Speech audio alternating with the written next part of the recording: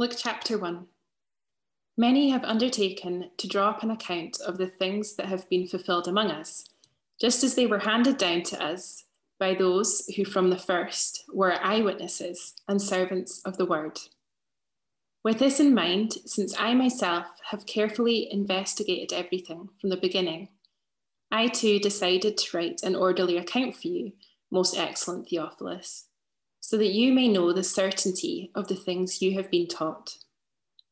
In the time of Herod, king of Judea, there was a priest named Zechariah, who belonged to the priestly division of Abijah. His wife Elizabeth was also a descendant of Aaron. Both of them were righteous in the sight of God, observing all of the Lord's commands and decrees blamelessly. But they were childless, because Elizabeth was not able to conceive, and they were both very old. Once, when Zechariah's division was on duty, and he was serving as priest before God, he was chosen by lot, according to the custom of the priesthood, to go into the temple of the Lord and burn incense. And when the time for the burning of incense came, all the assembled worshippers were praying outside. Then an angel of the Lord appeared to him, standing at the right side of the altar of incense. When Zechariah saw him, he was startled and gripped with fear. But the angel said to him, "Do not be afraid, Zechariah. Your prayer has been heard. Your wife Elizabeth will bear you a son, and you are to call him John. He will be a joy and delight to you, and many will rejoice because of his birth, for he will be great in the sight of the Lord. He is never to take wine and other fermented drink, and he will be filled with the Holy Spirit even before he is born. He will bring back many of the people of Israel to the Lord their God, and he will go on before the Lord in the spirit and power of Elijah, to turn the hearts of the parents to their children and the disobedient to the wisdom of the righteous, to make ready a people prepared for the Lord." Zechariah asked the angel, "How can I be sure of this? I am an old man, and my wife is well on in years." The angel said to him, "I am Gabriel. I stand in the presence of God, and I have been sent to speak to you and to tell you this good news.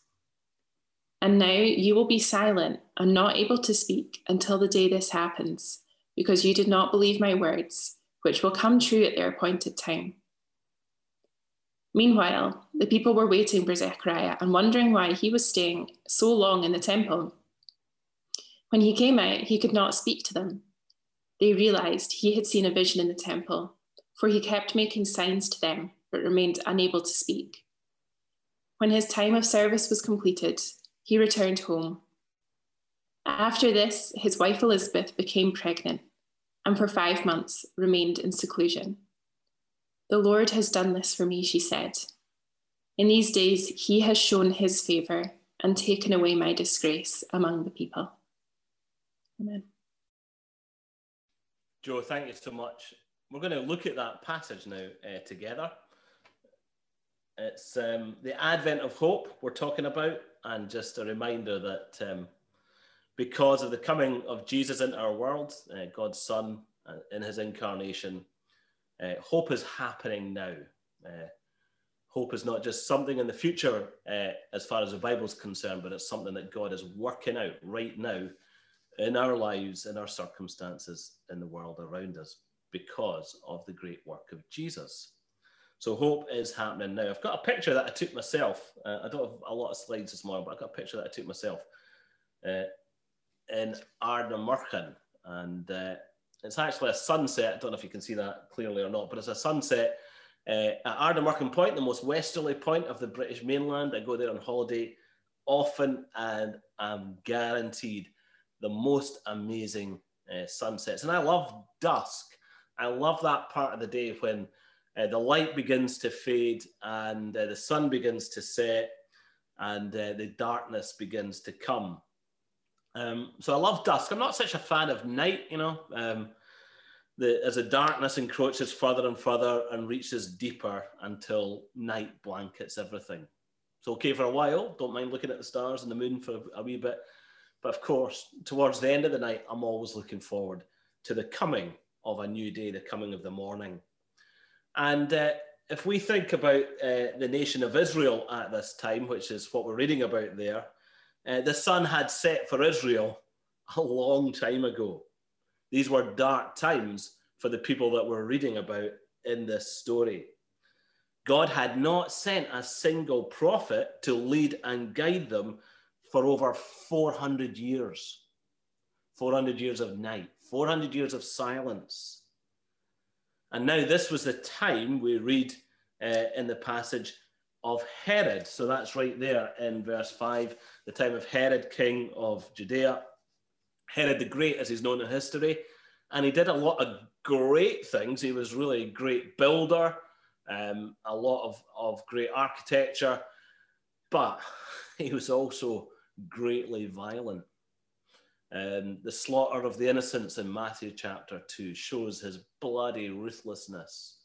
The word in the street was that it was safer to be Herod's pig than his son, because he had several of his sons murdered or assassinated, and his wife. So the time of Herod was a dark time in the history of Israel. When people read about the time of Herod, as Luke's readers read about that later, they would think, oh man, these were dark, difficult days, like our days. People are going to look back on 2020 and remember that was the time of the pandemic, when so much of the world was shut down due to this illness. And it was a dark time for many people. A lot of loss, a lot of suffering. So it's a dark time for Israel. It's also a dark time for the people who are at the center of this story. They're an elderly couple, Zechariah and Elizabeth. Things are hard for them. One of the things we read about them is that they're elderly and childless. And that mattered a lot, because for them in that day and age, children were, first of all, seen as a sign of God's favor. So, you know, if you didn't have kids, what had you done wrong to deserve that kind of thing? Because kids were also your pension plan. They were your health insurance, and they were your nursing home. So to not have children was to have a pretty bleak old age. And so there's not a lot of good news so in the wider culture because of Herod, and because God has been silent for so long, and there's not a lot of good news for this couple personally. All is not well with them, and all is not well in the world in which they live. So we look at this time and we think all is not well in the world, and we probably feel that all is not well for us personally. There are restrictions we're facing, hardships we've gone through, worries we're carrying about how things are going to turn out. It doesn't feel like a time of good news, does it? So we too are sitting in darkness, and we might feel as if God is silent. We might feel glum about our situation, but I want to tell you that hope is happening.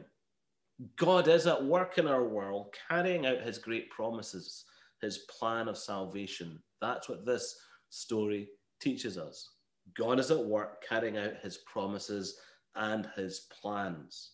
Sometimes we can see how that's going, sometimes we can't, but it's always happening. That's the story of Advent, Jesus coming to our world, bringing light to those who live in darkness. German pastor during the Nazi time of the Nazis, Bonhoeffer, Dietrich Bonhoeffer wrote this. He said, "The celebration of Advent is only possible to those who are troubled in soul, who know themselves to be poor and imperfect and look forward to something greater to come." So, you know, the recognition of what's wrong and what's hard and what's difficult for us, that's what makes us long for light and for the coming of God into our world and into our lives. It prepares us for the coming of Jesus Christ. So I want to talk about that, first of all, about how, as we try to understand the story of Advent, we need to look forwards and we need to look backwards. My phone's got a Strava app on it, and that Strava app helps me to map my runs. So, you know, I like to go running, and the app after I've run, I can see where I started, where I went, where I ended up, how long it took me, how fast I run, how high I climbed, all that kind of stuff. So I like to see where I've been and where I'm going. Sometimes, especially through lockdown, been out for a lot of walks in the Pentlands. And when I'm out running or walking, I do like to be able to locate myself. Where am I now? Where have I come from? Where am I going to end up? How far have I got to go?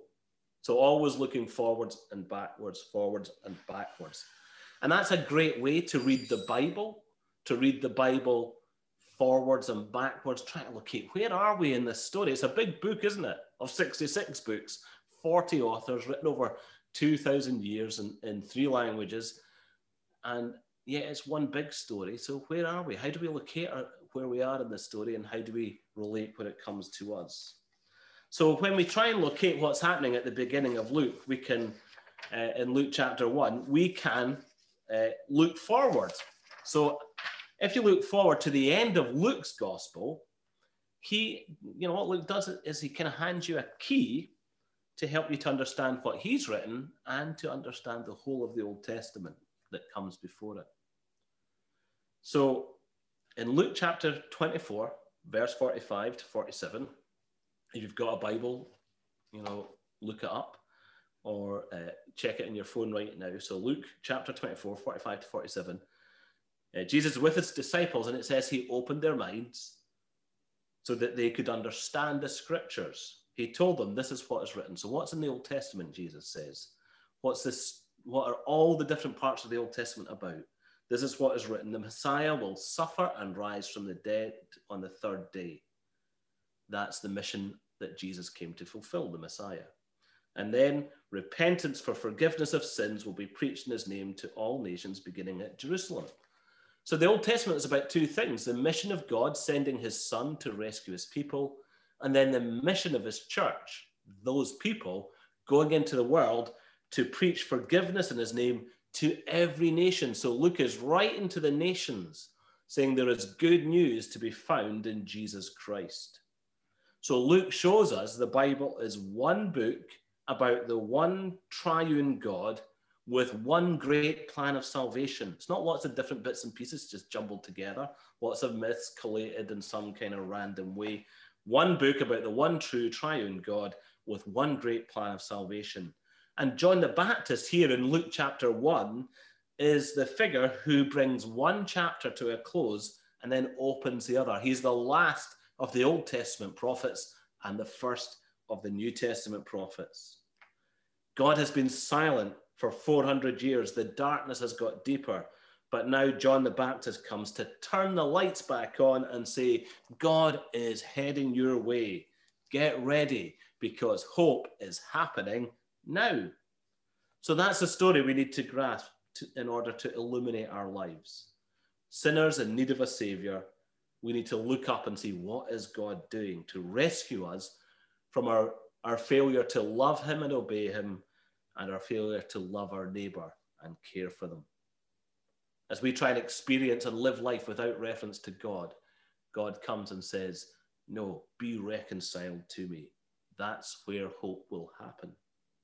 So if you look forwards, we've got this key that Luke gives us at the end of his gospel. If we look backwards from the New Testament into the Old Testament, the last book of the Old Testament is a book called Malachi. And in Malachi chapter 4, it says this: see, I will send the prophet Elijah to you before the great and dreadful day of the Lord comes. So we read about John the Baptist, and it says he will go on before the Lord in the spirit and power of Elijah, to turn the hearts of the fathers to the children, to the disobedient to the wisdom of the righteous, to make a people ready, prepared for the Lord.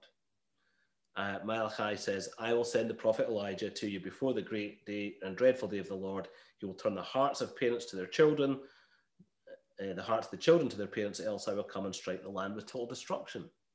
So Luke is referencing back here, or the angel is referencing as he speaks to Zechariah, back to Malachi. This is the second Elijah. Elijah was a great Old Testament prophet.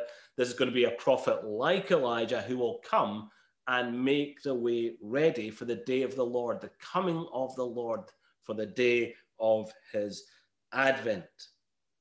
So the way John the Baptist is described to us in Luke chapter 1, verses 16 and 17, references back into the Old Testament. So we understand John the Baptist much better if we see that Old Testament background. He's saying he has come to turn us towards God, to prepare us for God's coming into the world. If we're not ready, then God's coming will be a dreadful day for us, a day of judgment. But if we are ready, it will be a day of blessing. Hope will happen. So we get ready. If you're not a Christian, I'd kind of like to ask you this. Who is God sending to you to prepare the way for Jesus in your life? So if you're listening to this, it's more than likely that you've got a Christian in your life who's tuned you into it. So in what ways is God sending that person to prepare you for Jesus to come into your life? It's not an accident, as far as I'm concerned, as far as the Bible's concerned, as far as God's concerned. So if you're not a Christian, who's in your life that God has used or is using to prepare you for Jesus? A husband, a wife, a child, a parent, a friend, a colleague. If you are a Christian, I want to say, who is God sending you to prepare the way for Jesus in their life? We all need to get ready. So that's the first thing. Look forward, look backwards, locate where we are in the story. We understand much better why John the Baptist matters as we look forward through Scripture and back through Scripture. Second thing I want to talk about, though, is landing at Jerusalem Airport. So landing at Jerusalem Airport, I'm not the most widely traveled human being in the world. I'm not the least widely traveled human being in the world. But I remember the first time I went to Eastern Europe, I was a little bit apprehensive. I was flying to Sofia in Bulgaria, and I didn't really know what to expect at the airport. I wasn't quite sure what the signage would be like or how I was going to find my way. And so for a few days before I flew to Sofia, I was trying to teach myself the Cyrillic alphabet so I could decode signs and read, because I wanted to be ready if there were signs that I couldn't understand, to try and begin to decode them. Well, imagine flying back in time into Jerusalem Airport where all the signs are in Hebrew. It's going to be quite confusing for a while, trying to work out what's happening. Where do I go? What do I do? Not sure what the right path is here. In a way, what Luke does to his readers, who were first of all people living in towards the second half of 1st century AD and then down through the ages onwards, people have read Luke's gospel. He's taken them from their location back to Jerusalem and into a Hebrew world with Hebrew signs and Hebrew symbols and Hebrew customs. And we all have to go there. That's the thing. We all have to travel. We all have to fly into Jerusalem if we want to hear God's good news story of salvation. Even if we don't know the place or the language, even if it's all a little bit unfamiliar to us, what Luke writes about here, we have to go there because God chose to unfold his story of salvation in a particular time in history, in a particular location in history. Luke was really interested in history. We know that in verses 1 to 4. He says to his friend Theophilus and to all his other readers, this is a carefully researched and accurate, dependable source of information about Jesus. I've gathered eyewitness testimony. I mean, how do we know what happened to Zechariah in the temple? Because he told people, he was the eyewitness source for what Luke writes. So Luke's interested in the history, in the accuracy of what he tells us. He wants us to know that Jesus is the promised Son of God who has come in line with God's plan shown in the Old Testament. And so he has to locate what he's writing in a real place, in a real time, with real people. 1st century Jerusalem is the place and the time The people are this old couple, Zechariah and Elizabeth. And that shows us that what Luke's doing is he's not just writing a story or telling a myth or a legend. It doesn't read like that at all, does it? These are all checkable facts, real names, real places, real events. But nevertheless, for us, now, even for people in the Greek and Hellenistic and Roman world of the later first century, traveling back to Jerusalem felt strange. Strange name, Zechariah. Elizabeth, much more familiar. And then they're from priestly families. And what's going on? Well, these priests were told that he's from the division of Abijah, Zechariah. So the priests apparently were divided into 24 divisions, and Abijah was one of those divisions of the priesthood. And each priestly division was asked to go up to Jerusalem and serve in the temple twice a year for a week. So they spent 2 weeks overall in the year at the temple serving. And while they were there during one of those weeks, lots would be drawn to see who got to go into the holy place and offer incense. Well, there's 18,000 priests, and you were chosen by lot, and you only got one chance. If you were chosen, you were taken off the list. So it was not guaranteed that you would ever get to do this, and to be allowed to do what Zechariah does in this story, to go into the holy place where the Israelites knew God to dwell, was an enormous privilege. It was a massive moment. So here's Zechariah going into a temple, into a holy place, before an altar, offering incense. And then this angel, Gabriel, appears and starts talking to him with a message from God. He's going to have a child, a bairn will be born.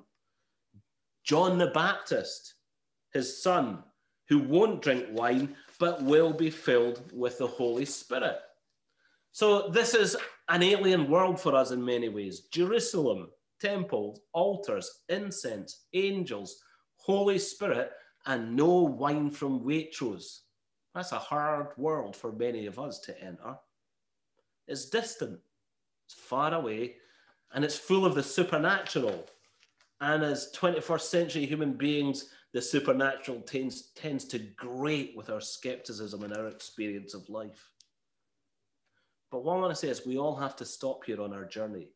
We need to travel to this time and place with Luke. If we want hope to happen for us, we need to get in these waters and start swimming, because this is the place in history where God chose to bring his promises to pass, his plan to save a people for himself. It's here that God comes and breaks into the world in the most remarkable way in the incarnation of his son. And John the Baptist is here to say, it's happening. Get ready. Hope is happening now. And that hope is the hope of a new people who live in fellowship with God himself. God is making a new family. Right back at the beginning of the Bible, if we're doing our looking back bit, we see that God promised that in the ruin of the world after the fall of Adam and Eve into sin, God promised he would create a new people for himself through Abraham and Sarah, who would be a blessing to the whole world. Now, the amazing thing about Abraham and Sarah was that they were childless, just like Zechariah and Elizabeth. So in Genesis chapter 12, God said, I'm going to create a new community of people, not born naturally, but born out of the power of my work in the life of these two people, Abraham and Sarah. And here again in Zechariah and Elizabeth, he said, supernatural intervention to create a new community of people born in the power of the Holy Spirit. There is a new humanity coming, a new family that God is creating out of grace. That's what it is to be a Christian, to be part of the family, the people of God. And he calls us to be his people so we can be a blessing to the world. We're to go and preach the good news of Jesus as Savior, repentance and forgiveness in his name to all the nations. So God's gold standard for life is not the nuclear family. That's not the ultimate. That's not what we're supposed to dream of and aspire to. The human families we have point us to an even better family, the family of God, where we become brothers and sisters together.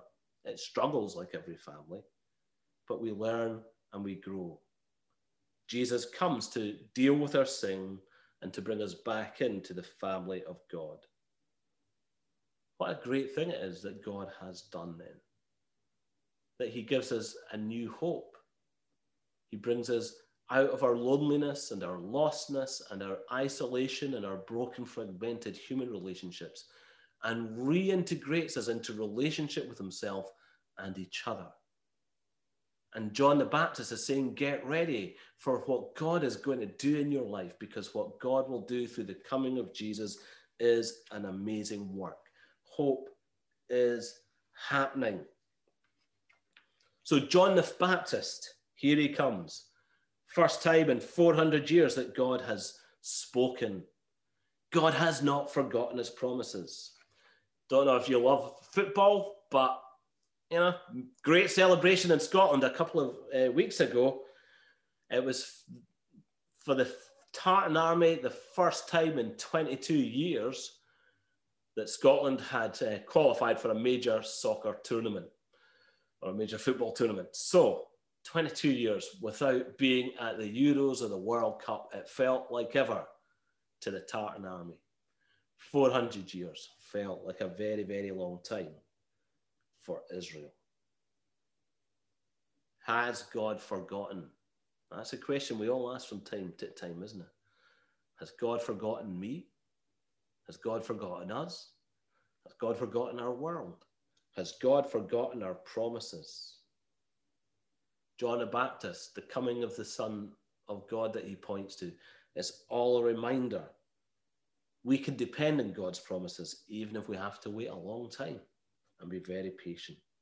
What God says he will do, God does keep every single promise that he gives in Scripture. And what does that do? What does the keeping of God's promises do? Well, it puts a smile back in our face. Verse 14, to Zechariah and Elizabeth, to them personally, God says, this son will be a joy and a delight to you. So there's joy for this couple in the hardship of their own personal circumstances. There is joy for you and me personally in the struggles we face, because Jesus is coming to be with us. That's the Advent story. He's coming as a Savior who will one day deliver us from every sorrow, every struggle, every suffering, and every sin. Verse 25, just the end of the story where we read it, is great. Elizabeth says, the Lord has done this for me when she becomes pregnant.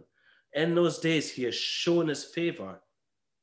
He's shown me his favor and taken away my disgrace, my shame, the shame of being childless in her culture.